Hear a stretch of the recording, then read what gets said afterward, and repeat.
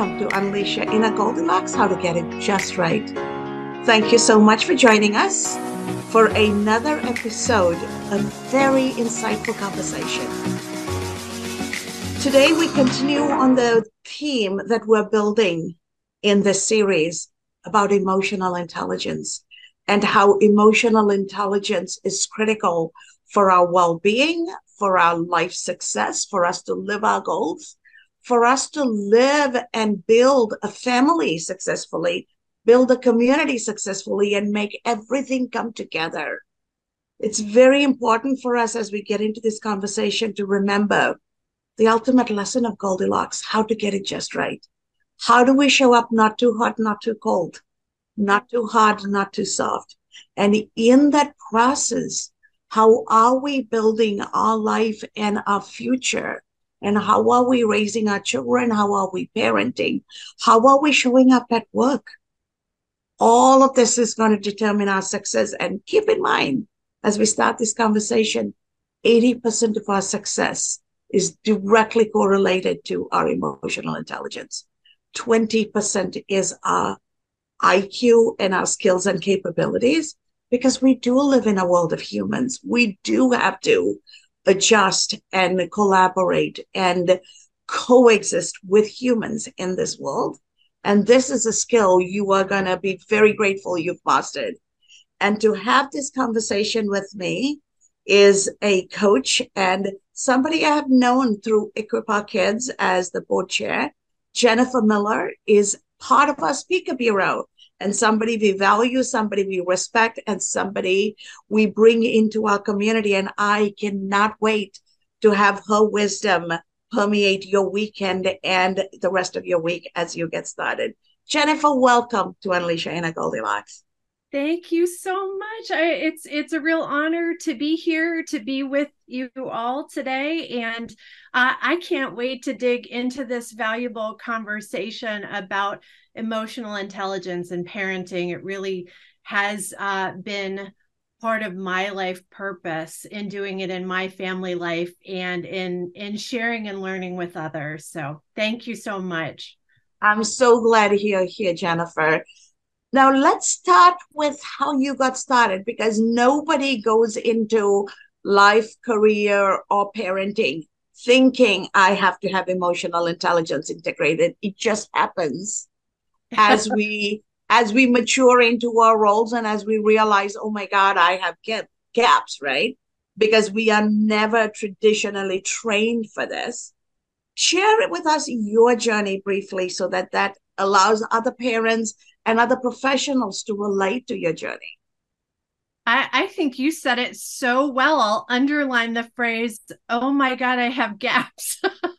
That was my story very much so. I started out for a good half of my career working in schools and became very convinced very quickly, nearly 30 years ago, that it was the social, emotional, cultural, ethical development of children that we needed to invest in.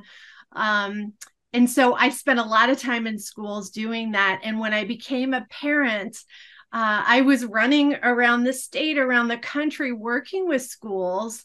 And I kept saying to myself, I have a baby at home. How am I going to do this? And I was looking for resources, not opinion-based mom blogs, although those are wonderfully supportive, but I was looking for something that was research-backed, something that connected to the child development literature so that I could really have faith and trust that what I was learning was what was going to really help my child be successful. And I couldn't find anything at the time. And so that was a good 15 years ago. And I decided, okay, I'm going to start a blog called Confident Parents, Confident Kids. And every week I'm going to write about someone that I was working with, educators who are parents, parents in the community, myself, who were trying to build one of the social and emotional skills in their child at whatever age and stage, and just share those practices because surely other people are working on this too. And what happened is the community grew out of this dialogue about how do we do this? How do we parent with the lens of social and emotional development? And how can that build us as leaders of our family? And how can that enhance our children's success, promote their mental well-being, and promote their success in school and life? And it's been a really wonderful journey. I love how you painted that picture. And it takes a lot for a mom while working to figure out, how do I do what I'm doing? And I'm helping other people's children. But how do I show up for my child? And how do I fill my gaps? And you have mastered the art of combining the two. A lot of mothers tend to think of them as two mutually exclusive things. And then it becomes two separate tasks that takes up so much more effort. Any advice you have for parents, whether they are in the line of work that you're doing or they're doing some other work, how do they find the connection so that the integration makes life a little seamless, a little smoother? What an amazing question. And there are so many ideas rolling through my head. Most people don't do the work that I do and aren't fortunate enough to educate their learning and parenting into what they do for a living, which is why I have a job, right? It's rare that we get to step back and actually reflect on our parenting, because we are in the throes of work and parenting every day. We're working those hamster wheels all the time, right? But I would say to people who are working professionals who are trying to manage a household at the same time and also care deeply about their parenting and how they're raising their children, we have I just saw the statistic, a $166 billion industry in companies of paying for leadership development. It's incredible how much leadership development training is out there.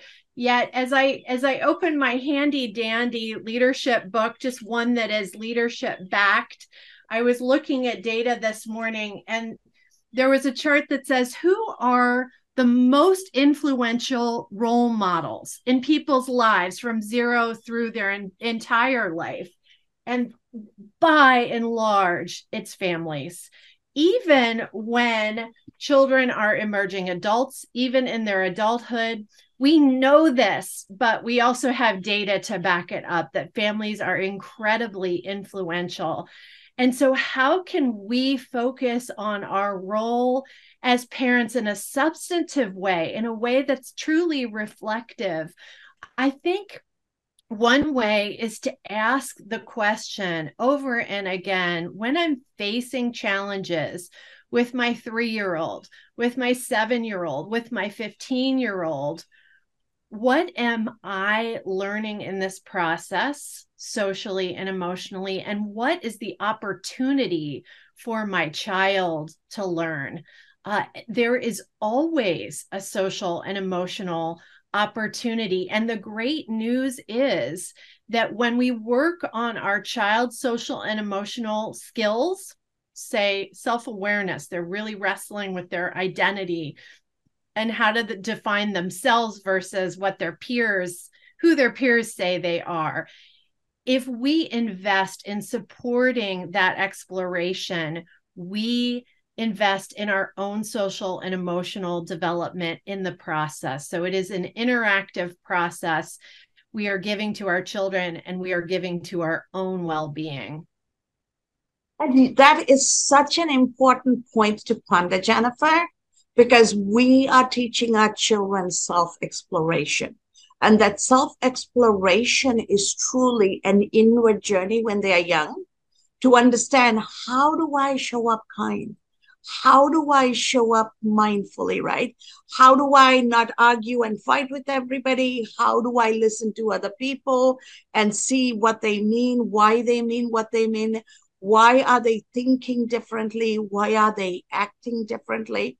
Right? So we're teaching them how to have grace for each other's differences, how to take perspective, how to be kind, how to have compassion, how to have empathy. All of those we are teaching. How can people teach that as adults at one hand to the children and then show up as polarized adults in their own world? And what is the mixed message it's giving children? The reason I ask this is children learn from implicit and explicit messages. Explicit messages are what we are teaching them. Implicit is what they're observing. And research shows that implicit messaging is deep rooted. Explicit can come and go because explicit is only validating what is implicitly creating awareness for children. And so I always wonder, in a polarized world where adults don't have grace for each other, even inside a marriage, adults don't have compassion and empathy for each other. How are children processing it, and how should parents and adults take a step back and recalibrate their own centeredness? So we know that actions speak louder than words, but often we're not convinced at how much our children learn social and emotional skills through our modeling. Yet that is the very first and most powerful way that our children learn. And it can work in the opposite, right? We say something that we don't want to say, and maybe we shout it loudly, and we hear our children shout it back to us later on, and we're shocked by that. Oh my goodness, I didn't think they were paying attention. But in the converse, we can ask the question, instead of talking about the importance of kindness, what are the actions that show kindness? And how in our family life are we showing kindness? So children, by the very nature of their development, make mistakes. They have accidents. They make messes, right? They're going to make poor choices. They need to do so to learn. But one thing that we can do is teach them that there is always a next opportunity to make a positive choice, so that if they have made a mess or hurt a sibling's feelings, we can guide them to repair harm. We can guide them to go talk to their sibling and apologize. Give them a hug, repair the relationship. We can guide them to clean up the mess that they've made. This teaches responsible behavior, and those actions help our children enact what it looks like to be kind, to take responsibility. And by the way, if we do that at home, that is internalized because they're practicing it. They're working those muscles so that when they go to school, they have those rehearsals already underway and they can act kindly to their classmates. But it really comes first by acting in those ways that we hope that they will be at home. And that is such an important reminder for adults. And it's not just parents, right? It's uncles, aunts, grandparents, neighbors. They're learning from all the adults. And what we are modeling for the young people in our community is exactly how we're showing up at work. Yeah. And I always smile, just like you did, the amount of money people spend training their employees. But these are life skills. These are human capabilities. We spend so much time teaching people the technical capabilities. There is zero investment till you go into the work world on developing human skills. Any advice you have for families other than investing in modeling this behavior for children, what they can do for themselves so that they can show up in their professional life and in their social life, the way humans, I mean, we're human, but our humanity is not given. We have to practice and cultivate it. And that seems to be a huge disconnect. And if everybody knew how to enhance their ability to show up with humanity, then children automatically learn because everything around them is reinforcing, right? If it's natural, then we don't have to do anything artificial. Any advice on how adults, the grown up world, can embody that every day, just because what better way to live?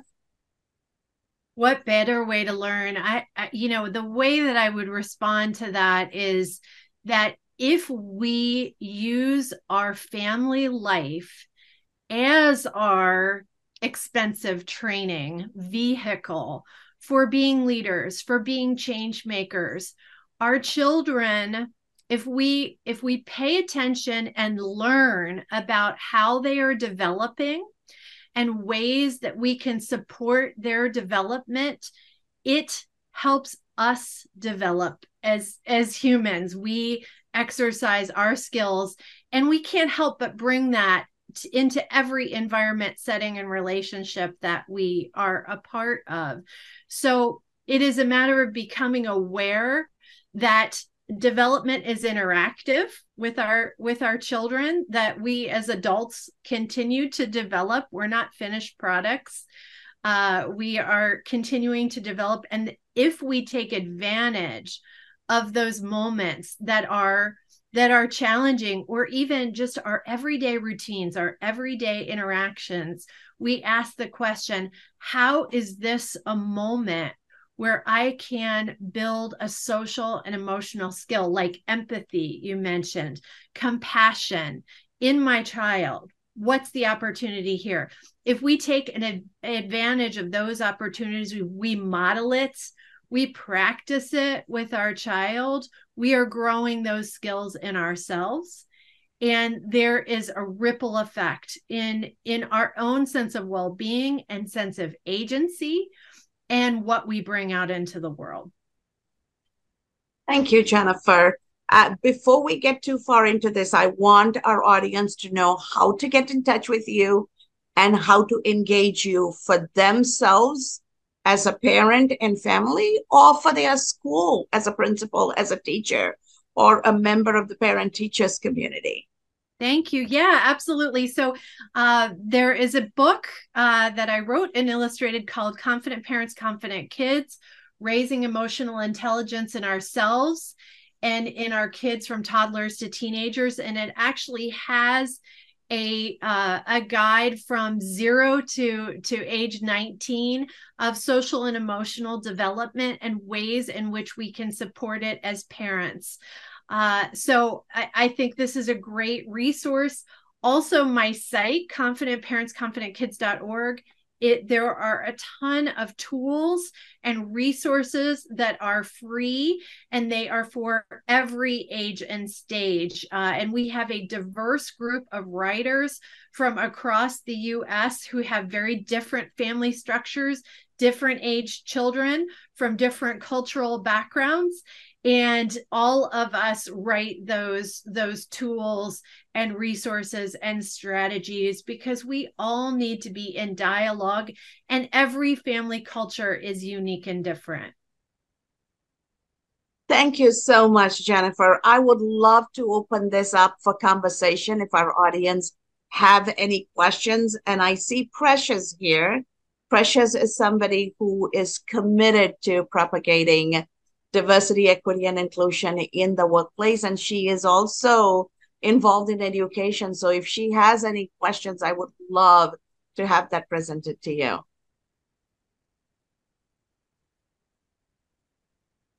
Well, good morning. Good I morning. really appreciated this message, and I appreciate you, Dr. Cass, for having her. And it was interesting when you were speaking about the leadership, because that's also one of my arms. That I've noticed as well when you are, particularly, I have a space in early childhood education. That's a part of my background.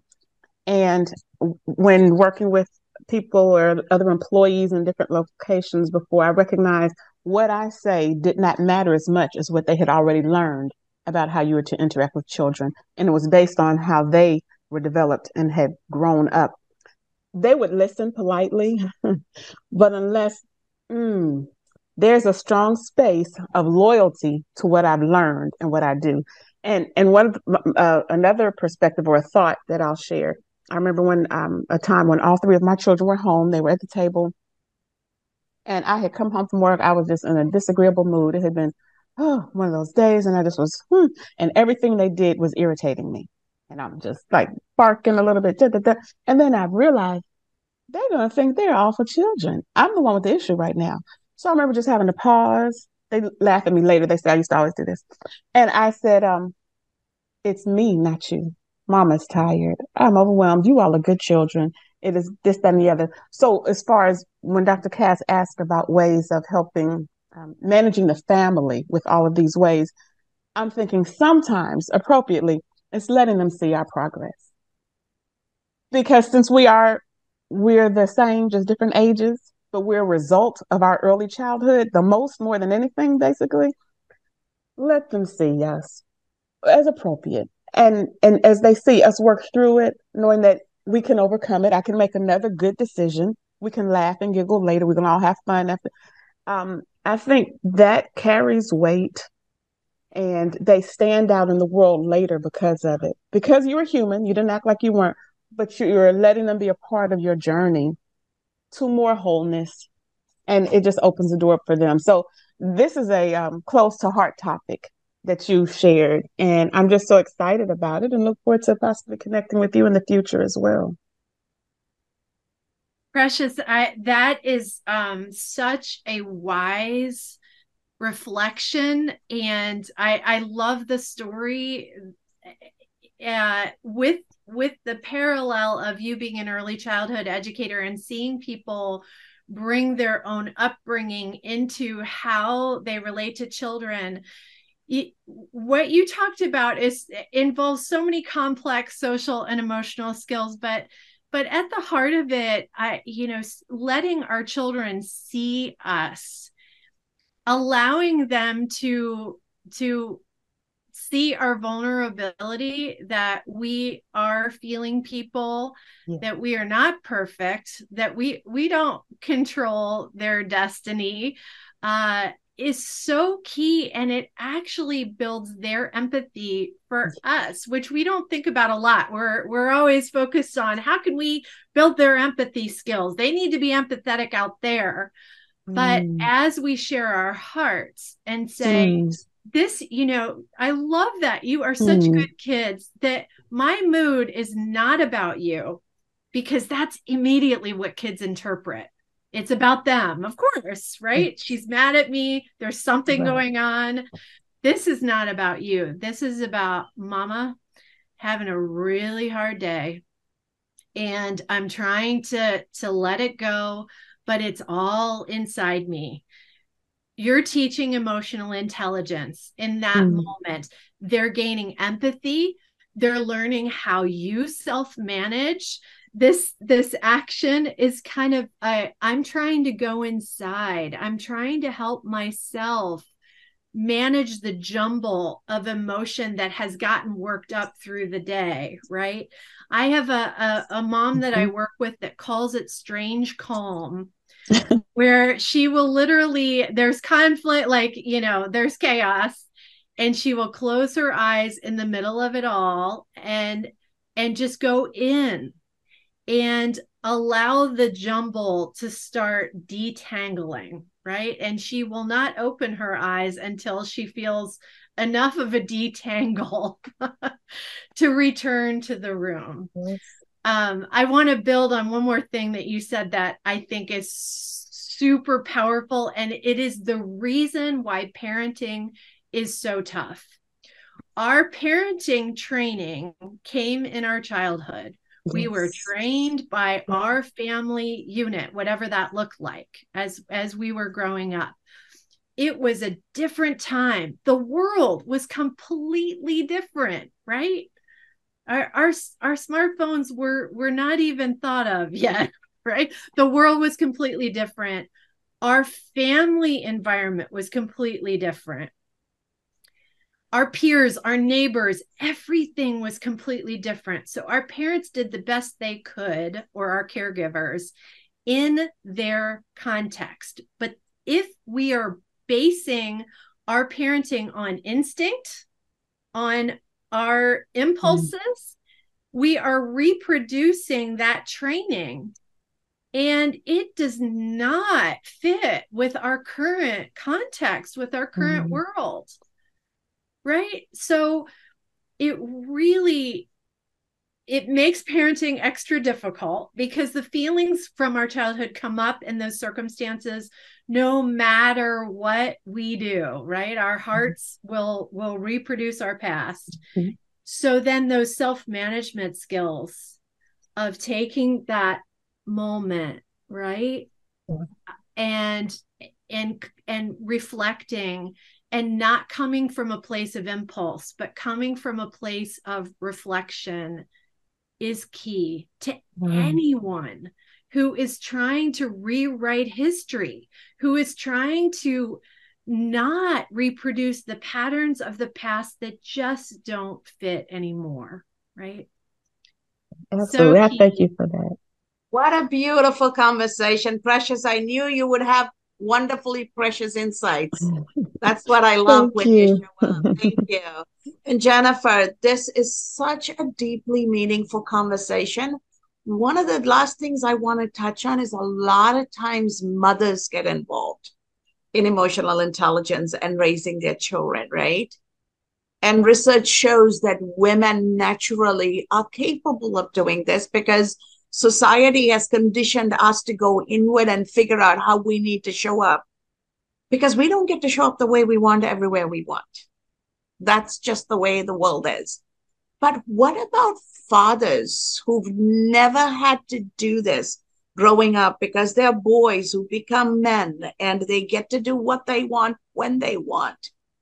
For them, this is a harder part. And even now, a lot of times fathers come home from work and they need to rest. They need to have a beer, a glass of wine, watch TV, decompress. Mothers don't get to do that. What advice do you have for fathers?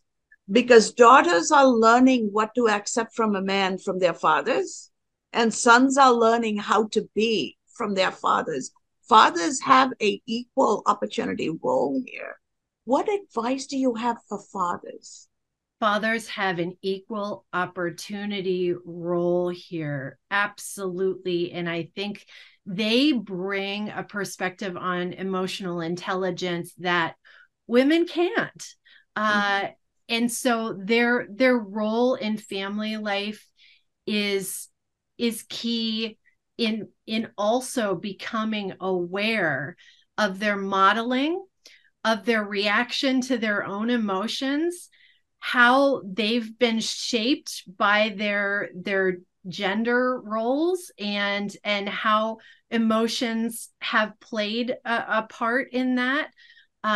So often, as I raise a boy and I'm married to a man, I'm very sensitive. In fact, my partner, he will go to school meetings and he'll say, "Why am I the only dad here? It's so frustrating."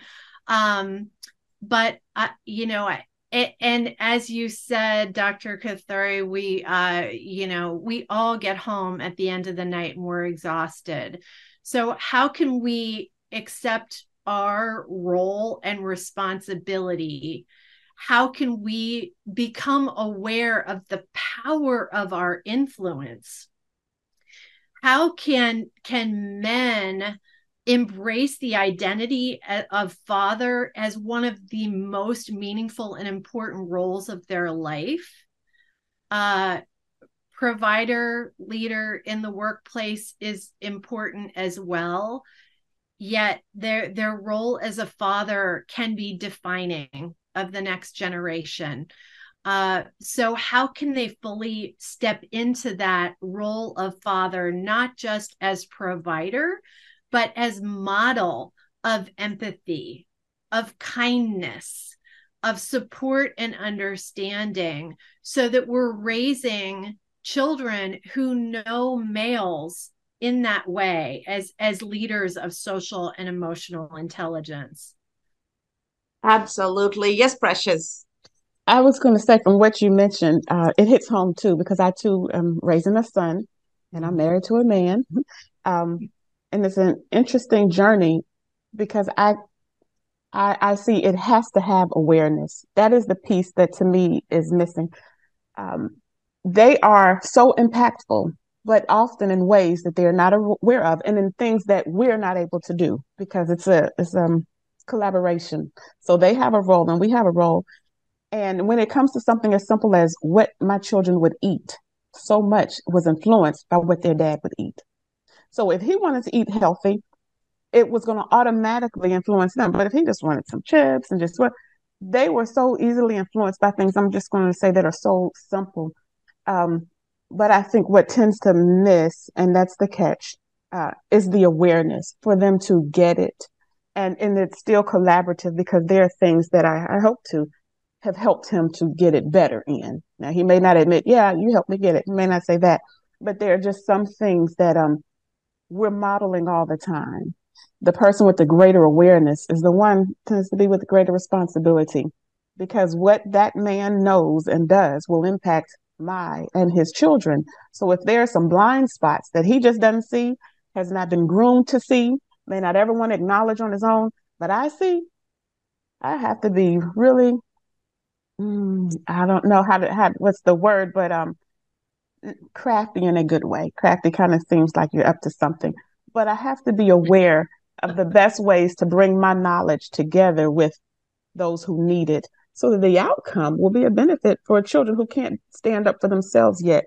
So I'm one of the outlets for possibly enlightenment or awareness, not the only, because some of it comes from inside. People have to decide and choose and be willing. And unfortunately, when they don't, their impact is felt.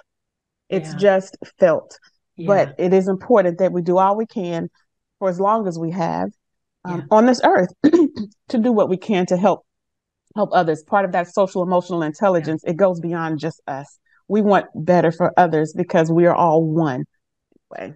Awareness was just my service. Key. Absolutely. Precious, I really appreciate that. And I think as I coached parents through the years, I kept asking the question.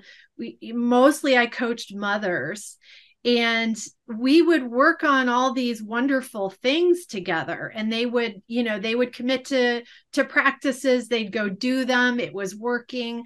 But then there's the father or the partner who they tried to bring into the fold, but they were spending so much time, right? They were just focusing conscious energy on bringing social emotional skill building into their parenting. And they were educators often, or someone who was in a caring for children role in addition to being a mother. And so the sheer amount of conscious energy they put on it put them at another skill level. So then what do you do with the partner? And what I have come to in my own partnership over the years, so it is very personal, is that being vulnerable with your partner about where you're growing, where you need to learn, where your gaps are, is the way to begin to allow your partner to own their own stuff, right? Because if I was in teaching mode, there was resistance, right? Like, you're not the expert of our family. We're in this together. What are you doing? But if we are truly partners, then I'm saying, right now I am having an identity crisis. I am not sure where to go with my career. My son is a teenager and he doesn't need me as much, and I'm mourning that loss of that need every day. And so that's where I am. Where are you? So it begins the conversation of here's what I'm working on. How are you thinking about it, or what can you think about, and how can we support one another in our growth and development? That is a good probing question, and it can lead to a whole nother hour of conversation. There's so much to discuss. I know. So maybe what we should do is we should hold off, take a rain check, and come back to that conversation. I love it. Because a lot of times women are comfortable saying, you know what, I need your input as a way of eliciting the man into the conversation. But if it's the man's profession, he will come home and tell you what to do, what you can do with money. If I'm a doctor, I will tell you what to do with health. It's very comfortable for a man to come home and tell the woman and the family what to do. But the woman has to go through an entire juggling and circus making process to enlist the man to even be willing to come to the table, right? Even good men, because it's psychologically, that's how society is wired. So it's a whole nother rabbit hole. We will definitely go another day. But as we bring this to a close, I really want to know if you have one word of wisdom for parents and adults, what would that be, Jennifer? Oh, just one word? One phrase, one sentence. That's so hard. We feel the love so deeply for our children, and there's so much power behind that love that we want to help our children be successful. If we channel that love into learning about their development, learning about ourselves, and how we can show that love with skill, it changes everything. Absolutely. Thank you so much. And that reminds me of the sign I saw growing up in the school, only for the teachers to see. It said, who you are speaks so loud, the children are not hearing a word of what you are saying. It's a reminder for the adults who walk into the classroom. Be what you want the children to learn. Don't teach it to them. And on that insightful message and note, we bring this to a close and wish you all a wonderful week. And remember, who you are will always speak louder than anything else that comes out of your mouth.